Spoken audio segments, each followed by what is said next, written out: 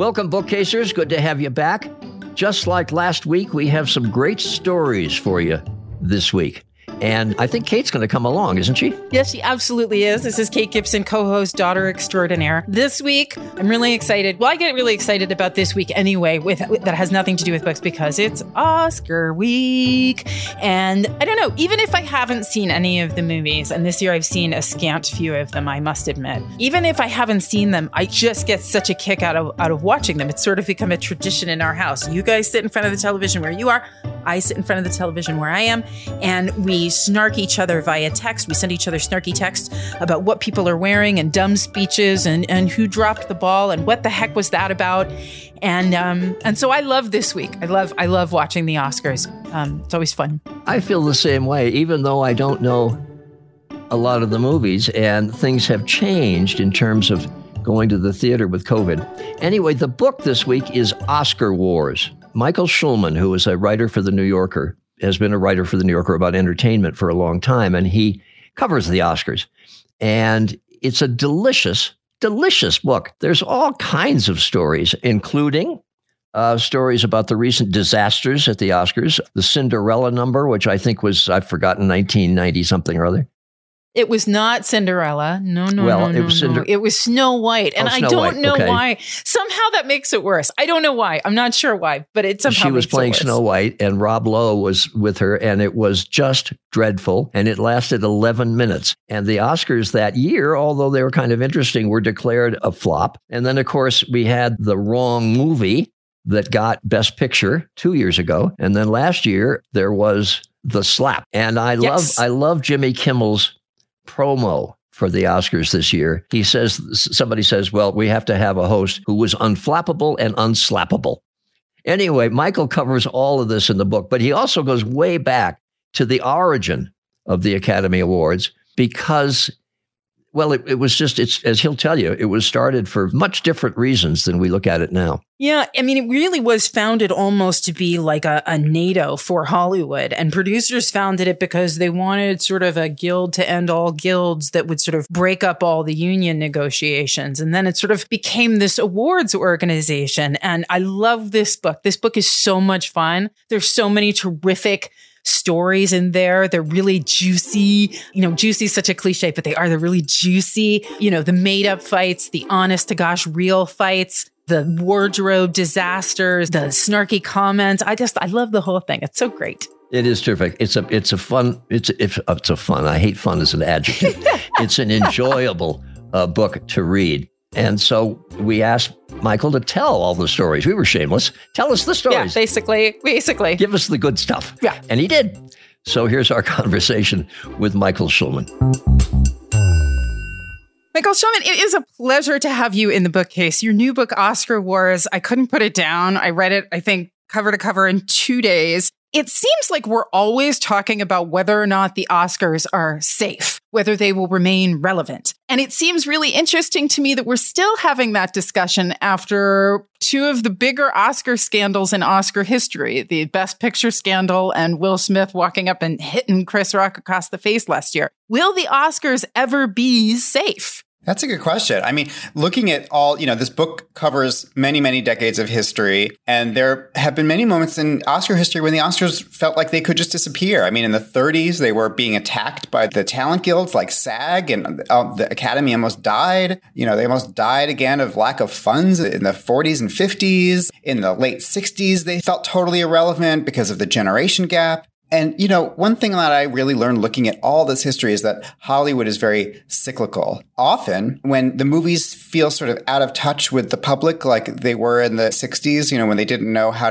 didn't know how to talk to the rising generation of baby boomers. And what came out of that was this incredible movement of 70s cinema and the new Hollywood. So I feel like we're in kind of a moment like that, where the movies are very... something's really off with the movie industry right now. You have these huge franchises, that the only things that people are going out to see in the theaters are like Marvel movies, Avatar, Top Gun, that kind of thing. And then all these little movies that got nominated for Oscars like Tar and Triangle of Sadness, Women Talking, they really don't make a lot of money, and people are content to watch that kind of thing on streaming. And what we're missing more and more is the mid-budget movie, the stuff in the middle that used to be much more popular. Like if you think of the Oscars in the 90s, you had, Forrest Gump and The English Patient and, Good Will Hunting, the movies that were very much at the center of American popular culture. And that kind of thing has sort of migrated to television now. People get that kind of thing from Succession or The White Lotus.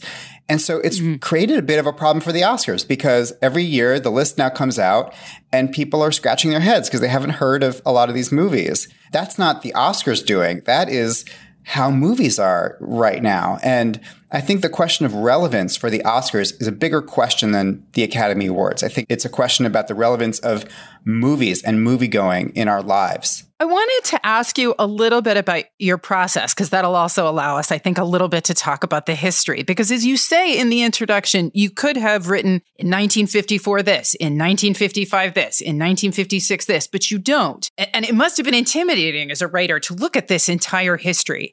How did you pick the goalposts, the benchmarks that you wanted to hit in telling this story? Right. I mean, that was really the concept for the book. These Oscar books exist that are basically yearbooks, encyclopedias that cover every year, who won, who lost, what records were set. A lot of those books are sort of pre-internet, and we can now look up who won on Wikipedia. So what I really wanted to do, I work at The New Yorker and am trained in narrative storytelling and kind of long-form journalism. And I really wanted to immerse the reader in just about a dozen years. So I wanted about a dozen chapters that just took one year or one category or one conflict and dove really deep into each one. And the fun part was choosing which one. So I had which ones to focus on. So I had a couple criteria as I looked through all 9.5 decades of history. One is that I wanted them to be spread out so that I wouldn't have, 5 chapters set in the 70s. A lot of crazy things happened at the Oscars in the 70s, so I was tempted. Another was that I wanted to choose movies and people who still have resonance today, so I didn't want to be too obscure. And then the last and most important one was that I wanted to look for years that told some larger story about the culture changing or Hollywood changing. And so, for example, I always knew I wanted to write about the Best Picture race of 1976 because it's an incredible lineup. The 5 movies were, and one of these is not like the others. One Flew Over the Cuckoo's Nest, Nashville, Barry Lyndon, Dog Day Afternoon, and Jaws. So it's like, what's happening there? You have 4 kind of anti-authoritarian new Hollywood masterpieces, and then the first modern summer blockbuster by this 20-something-year-old kid named Spielberg. And the story that those 5 movies tell is about kind of the new Hollywood of the 70s changing into the blockbuster culture of the 80s. And on Oscar night, One Flew Over the Cuckoo's Nest famously won all of the top prizes. Let me go back to the beginning of the Oscars. You raised the question of why they came to exist in the first place.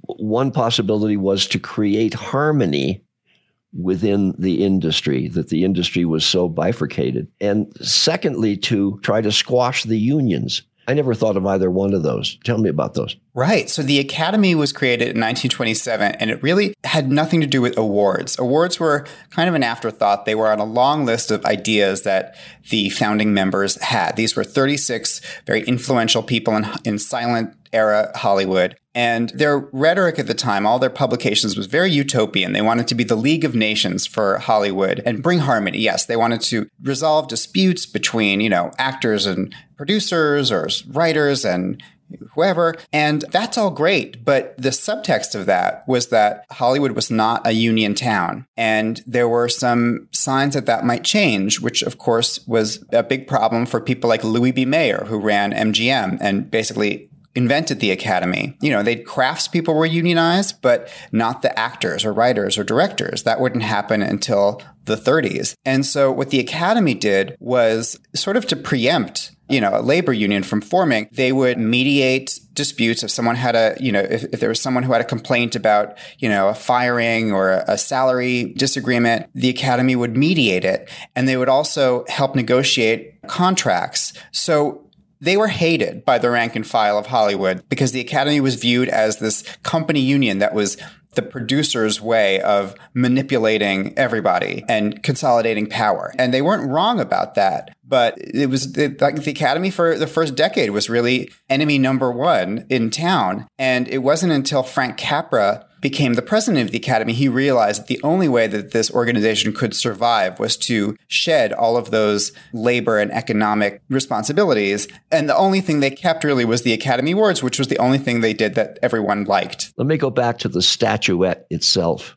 How was it created, and where did the name Oscar come from? Because the story I always thought was true about the way it was named, you debunk. So the statuette was there from the start in the 20s. Originally, the Academy got someone to draw an insignia for them, which was this crusading knight holding a sword. They turned that into a statuette once they started doing the awards in 1929. So it was made at, a bronze foundry and designed by a local artist. It's this knight standing on a reel of film. But the name Oscar did not take hold until the 30s. And there are many different stories about why it's called the Oscar. I don't think any of them is completely, we'll never really know for sure. In one of her memoirs, Betty Davis says that she came up with the name because when she won, she looked at it from behind and the statuette's backside reminded her of her husband's, and his middle name was Oscar. So it has been Oscar ever since. I mean, that is complete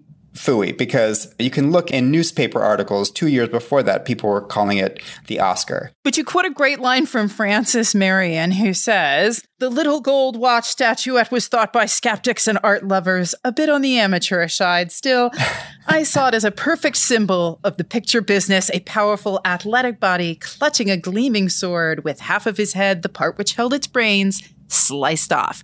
I love that I get to quote that line in this show. I love that. I love that. I love that. She has some great zingers.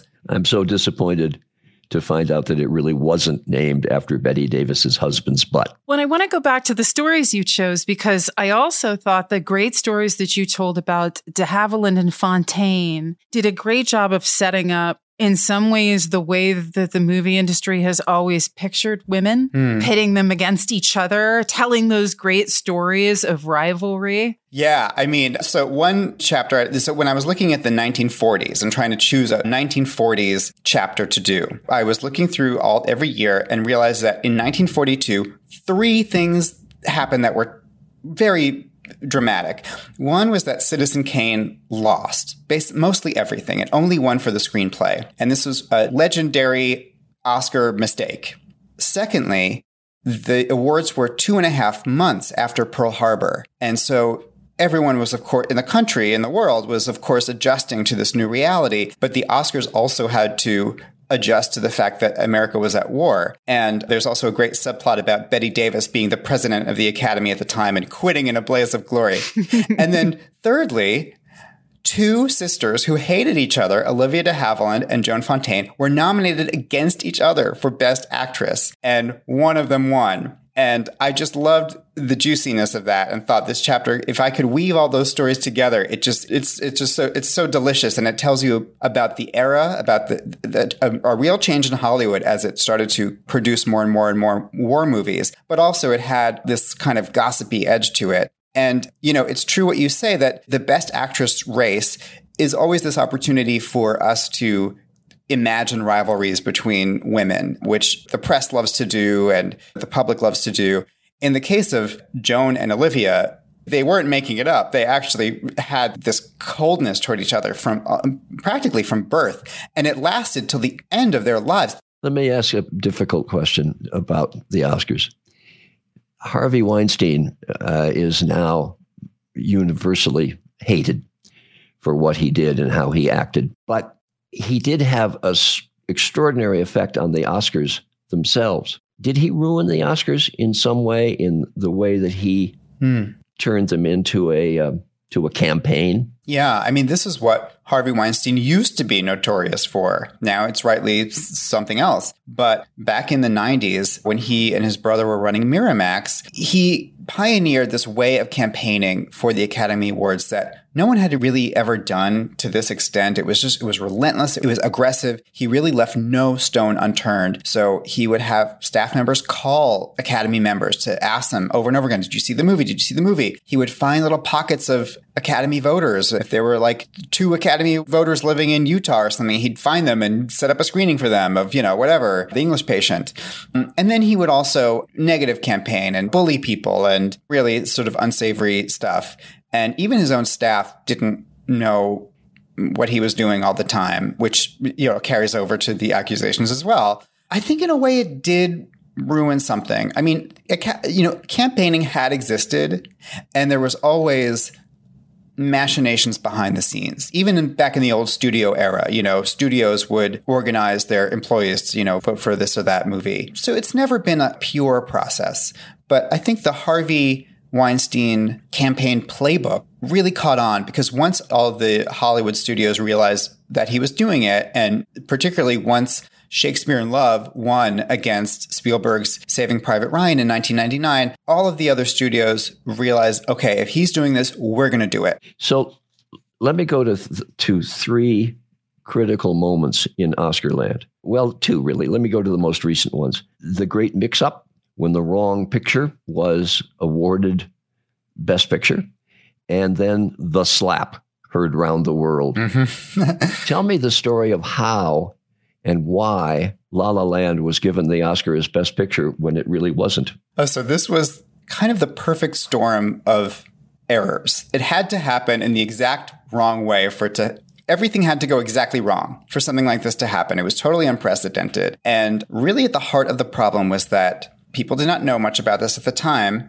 which is why it was so confusing. But the only people who know the winners before they're announced are the 2 accountants from PricewaterhouseCoopers who hand out the envelopes from the wings. And there's 1 on each side of the stage. And each accountant has a complete set of envelopes, which means that there are duplicates. So if a presenter comes out from stage left, that means the accountant from stage right has the same envelope, but what they're supposed to do is then put the duplicate in their briefcase and move on to the next one. What happened that night is that one of the accountants did not do that. So Emma Stone won Best Actress for La La Land. That envelope came from one side of the stage. On the other stage, there was a second envelope that said Emma Stone, La La Land.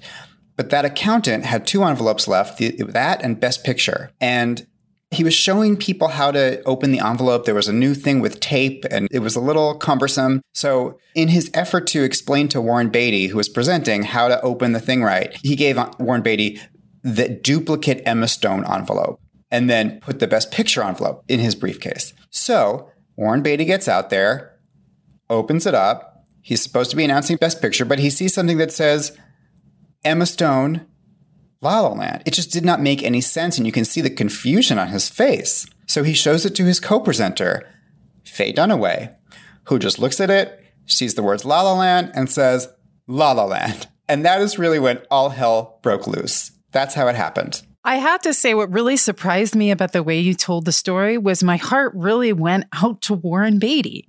I mean, because there was so much misconception about, well, they're old and they're doddering and whatever. And here he is going, I'm going to hold on to this envelope. Nobody is taking it from me because this has nothing to do with the fact that I am old. And I don't know. I ended up, that ended up being the hero for me in this story was this person I felt so terribly for. He was right. There are still people who think that, Warren Beatty read the wrong name. He didn't read any name. He didn't know what to do because it was an unprecedented situation where he was staring at something that just did not compute. And then the slap. You're an eyewitness account of the slap. So, I mean, you were actually there when, as a New York writer put it, the Fresh Prince slapped Pookie. So walk me through what happened when you were there. So I was up in the cheap seats in the second balcony somewhere, and I could sort of see what was happening, but I'm very nearsighted, so I couldn't really see what had happened. When the slap actually happened, it just looked like 2 famous blobs on stage.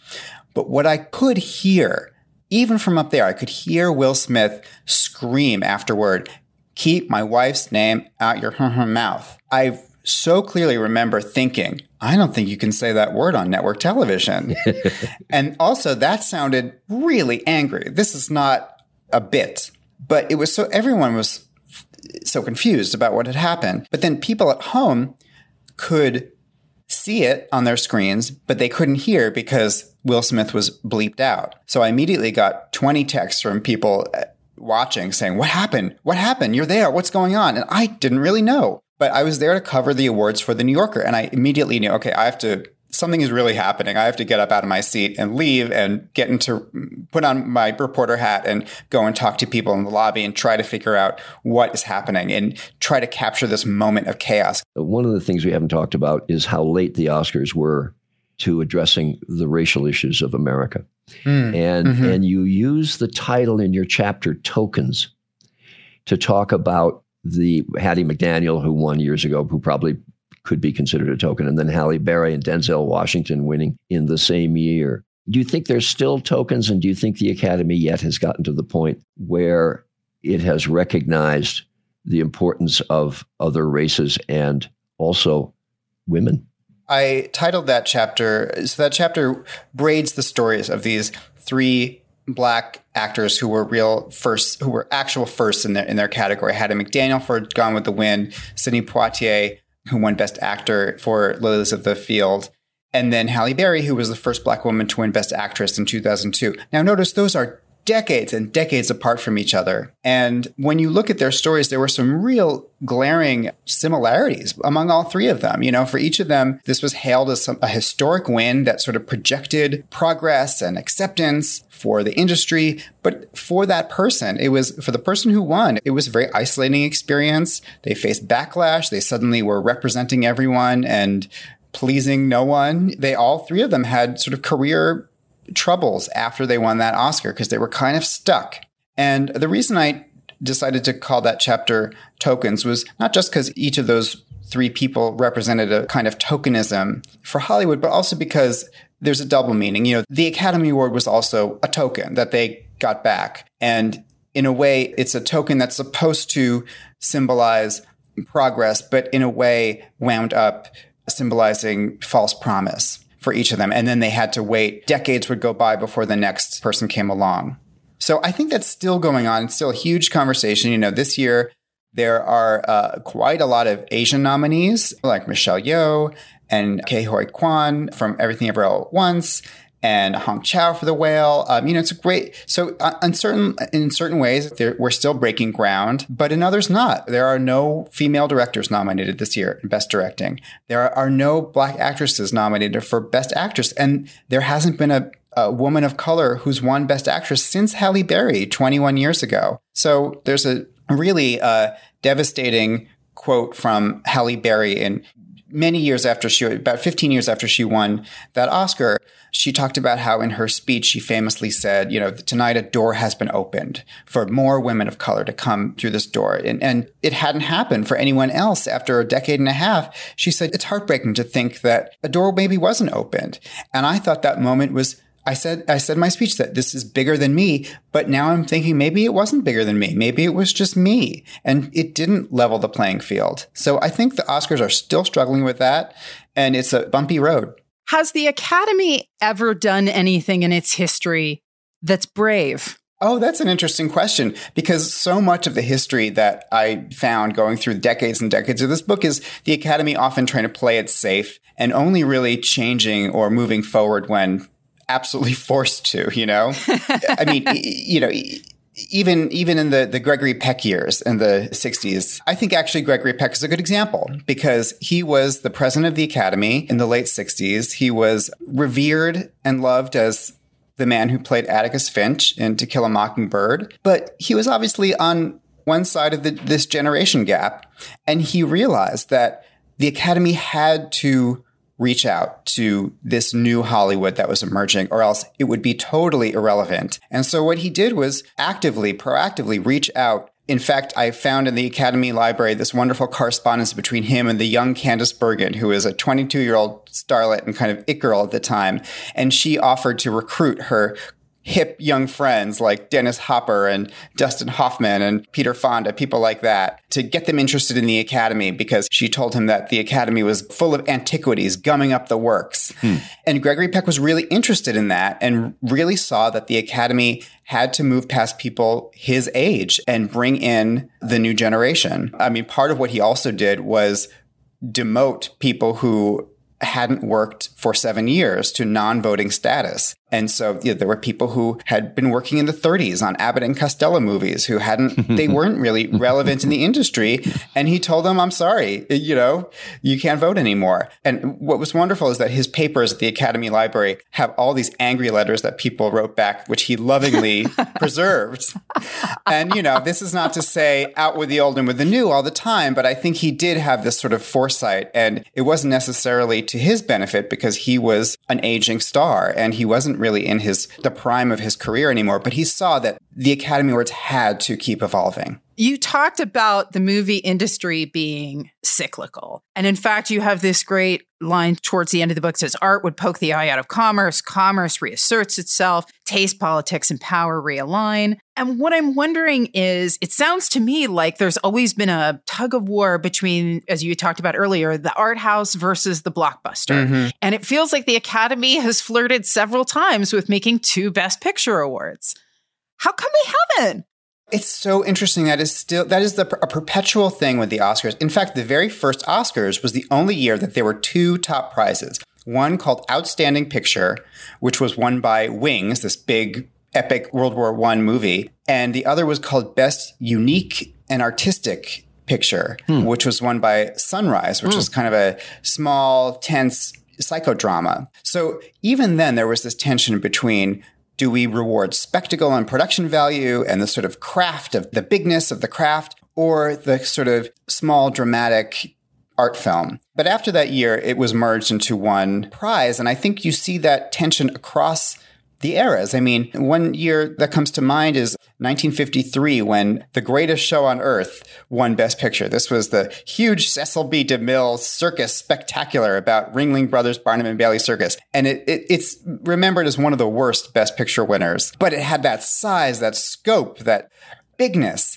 And it won over High Noon, which I think is like an example of a perfect movie. But it's, again, a sort of, a very disciplined, contained movie. I think you see this going all the way up to this very year when, if you look at the 10 Best Picture nominees, you have Avatar, The Way of Water, you have Top Gun Maverick, these big movies, even Everything Everywhere All at Once, which is, kind of indie movie that broke through, but it's a big spectacle. And then you have Tar, and you have Women Talking. You have these sort of small chamber movies that are very tight and controlled. And I think the Academy voters are always kind of conflicted about what to reward. Do we reward the size and the scope, or do we reward these smaller movies? Well, but I wonder about that, because you talked about the relevance of the Oscars, and things have changed so much. As you say, things are cyclical, but we're now in a situation where more people are watching movies, I guess, on their home television screens through streaming than they are in theaters.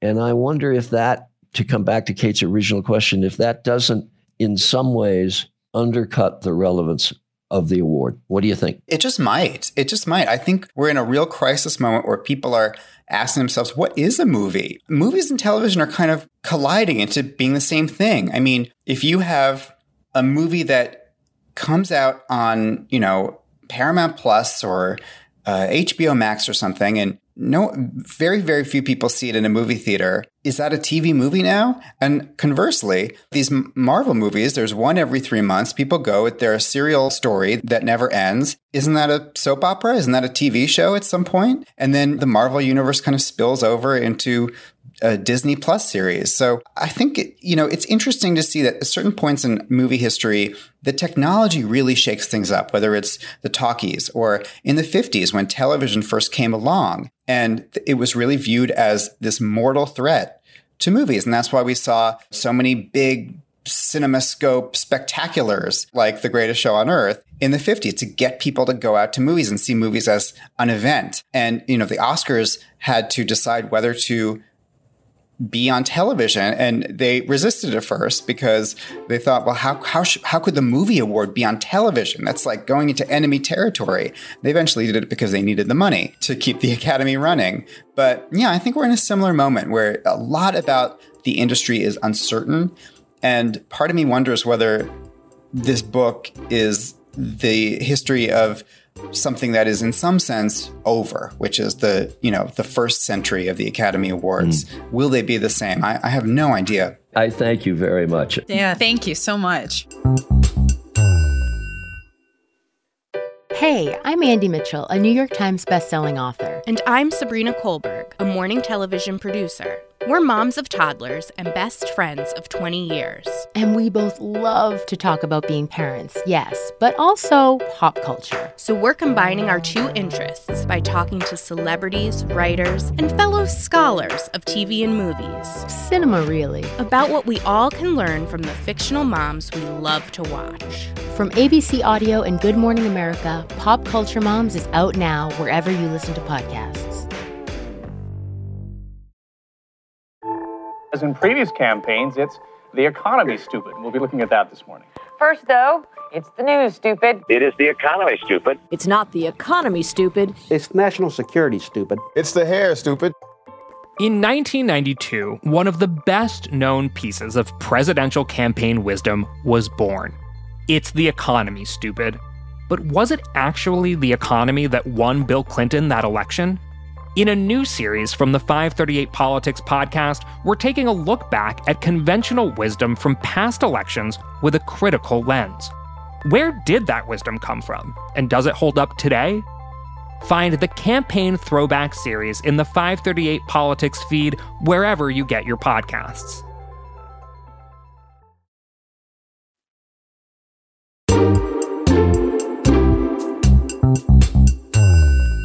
Rapid fire for Michael Schulman. Michael, how often do you go to the movies? About twice a month. Writer that made you want to be a journalist. Oh, God. It's like the first thing that came to mind was Joan Didion, but that's such a cliche. No, I like it. You know, when I was... I'll give it another answer. Before I started working for The New Yorker, I read this beautiful piece by Ted Friend called Jumpers, I think, which is about everyone who had jumped off the Golden Gate Bridge in San Francisco. And it's a gorgeous classic piece of New Yorker journalism. And that was one piece that really inspired me. Your favorite movie of all time? I think it is One Flew Over the Cuckoo's Nest. How come? I just... love it. I think it's electric, and I love 70s movies, and that is just one that, always just gets under my skin and is thrilling to watch. Fabulous acting. Jack Nicholson, Louise Fletcher as Nurse Ratched. Oh, but it's a tie between that and All About Eve, which is just pure, delicious bitchery, and I am down to watch it pretty much any moment of any day. That is my favorite movie of all time. Every time I watch it, I hear something different. The last time I watched it, I heard, Margot, you made an unbelievable Peter Pan. You must remember to play it again sometime. Like, I hear a different line every single time I watch that movie. Okay. It's the best. Sorry. It's the best. Best Oscar host of all time. Billy Crystal. When I was a kid, I used to watch the medleys, in the early 90s when he opened the show with those great medleys of the Best Picture nominees. But I was too young to have seen any of the nominees, like Silence of the Lambs and The Crying Game. I didn't see any of the movies, but I still thought they were absolutely hilarious. Movie that you think was the most deserving of an Oscar that didn't get one as Best Picture? Brokeback Mountain. Oh, but going back in history, did you know, again, this year of that The Greatest Show on Earth won, not only did it beat High Noon, but Singing in the Rain wasn't even nominated. Whoa. Ooh. I didn't. Yeah. Ooh. I didn't know that. And Brokeback Mountain, you say you was beaten by Crash. Yeah. Oh. You picked that because the Oscars didn't have the guts to do it? I think that Brokeback Mountain, really faced some homophobia at the time. While Crash is about how high-minded everyone in Los Angeles is about racism. So it was a little bit of a pat themselves on the back moment for the industry. A revered movie that everybody loved that you saw that you didn't like? The Shape of Water, which won Best Picture several years ago, about a woman who has an affair with like a fish mutant. I just found it really off-putting and kind of a movie about movie cliches, sort of a tribute to kind of sci-fi horror tropes, and it just didn't do anything for me. I think when they opened that envelope and read it, it may have been the one and only time I got a WTF text from my mother. She doesn't generally do that. Author you will read simply because they wrote it. Sam Wasson is an author who writes about Hollywood history a lot, who I absolutely love. I read all of his books. He just had a kind of mammoth book come out that he co-authored called Hollywood, the Oral History. It's even longer than mine and covers absolutely everything. But my favorite book of his is called Fifth Avenue 5 a.m., which is about the making of Breakfast at Tiffany's. It's an absolutely delicious book. He's written biographies of Fosse and a book about the making of Chinatown. Just one of those writers who really has so much charm and finds the magic of Hollywood history wherever he looks. A movie that you will see simply because someone directed it. Pedro Almodovar. Oh, I do like Almodovar. Love him. One thing that would surprise our audience about Meryl Streep. She was a cheerleader in high school. Okay, we stole this question from Stephen Colbert, but we find it very illustrative. In 5 words, what do you want the rest of your life to be? Okay. 5 words. Finding the fun in life. Ooh, I love that. That's very good. That's very good. The Walt Disney Company is a parent company of ABC, ABC News, and Disney+. And as a reminder, the Oscars are going to be on ABC this Sunday at 8 p.m. Eastern Time. Michael Schulman, I love some of the old stuff as well as the new stuff, Kate. The fact that 2 sisters, Vivian Leigh and Joan Fontaine, could not speak for 50 years because they were so jealous of one another. I hope you're talking to your sister, by the way. I was about to say, it makes you wonder what would happen if Jessica and I both become actresses, doesn't it? It's exemplar of the incredible stories. And I want to make a quick plug, by the way, for the old stuff, because I am a huge fan of All About Eve. All About Eve is my all-time favorite movie. And he writes extensively about that Best Actress race that year. And he writes extensively about the movie. And if you haven't seen it, young people, I'm speaking to you. If you haven't seen it, it's some of the best, most amazing dialogue. You'll fall in love with Bette Davis. You gotta see this movie. My drama teacher showed it to me when I was in high school. He loved it. He made me love it. I have a copy of the script. It's awesome. Indeed. So, Katie, we've, just like the Oscars, we've only got a few minutes here to talk. I hope the orchestra doesn't cut us off. No. Because I just want to take a moment to say thank you to our fans, to the listeners, to my husband, to my mother. The Bookcase with Kate and Charlie Gibson is a production of ABC Audio. It's produced by David Canada in conjunction with Surecam Productions. Brenda Salinas Baker is our senior producer, and Laura Mayer is our executive producer. We give special thanks to Josh Cohen, Elizabeth Russo, Nania McLean, and Cameron Chertavian. This longtime marketing executive named Terry Press, I asked her once, all of this fighting and scrambling and, campaigning for Oscars, what is it all for? And she said, ego and bragging rights. It's a town built on a rock-solid foundation of insecurity.